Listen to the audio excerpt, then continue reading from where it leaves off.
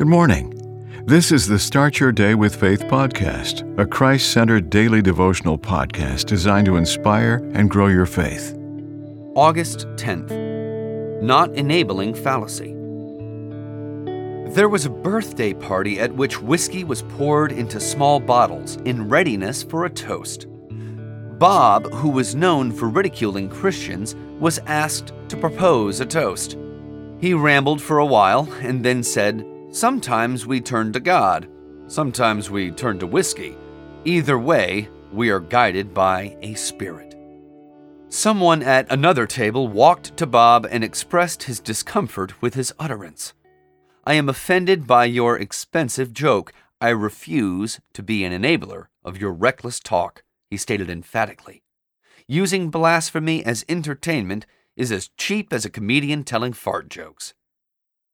After a short pause, he told the gathering that he was not necessarily chastising Bob. He just wanted to remind him about Jesus saying in Matthew 12:32, "Whoever shall speak a word against the Son of Man, it shall be forgiven him. But whosoever shall speak against the Holy Spirit, it shall not be forgiven him." We are not to enable people who blaspheme.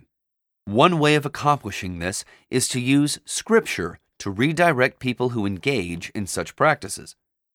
Hence, we'll do well to A. Know that it is the ministry of the Holy Spirit to bring unbelievers to an awareness of the gospel and to convict them of their need for salvation. And B. Consider the saying, "Reject blasphemy against the Spirit," and prayerfully plead with the hymn, "God of grace and God of glory, on your people pour your power. Crown your ancient church's story, bring its bud to glorious flower. Grant us wisdom, grant us courage for the facing of this hour." Amen. The Start Your Day with Faith podcast is a Christ-centered daily devotional podcast written by Dr. James Panford Arthur, a published author of several devotional books. Subscribe to this podcast on your favorite podcast platform, and please share what you've heard today on social media. Start your day with faith. Copyright 2023.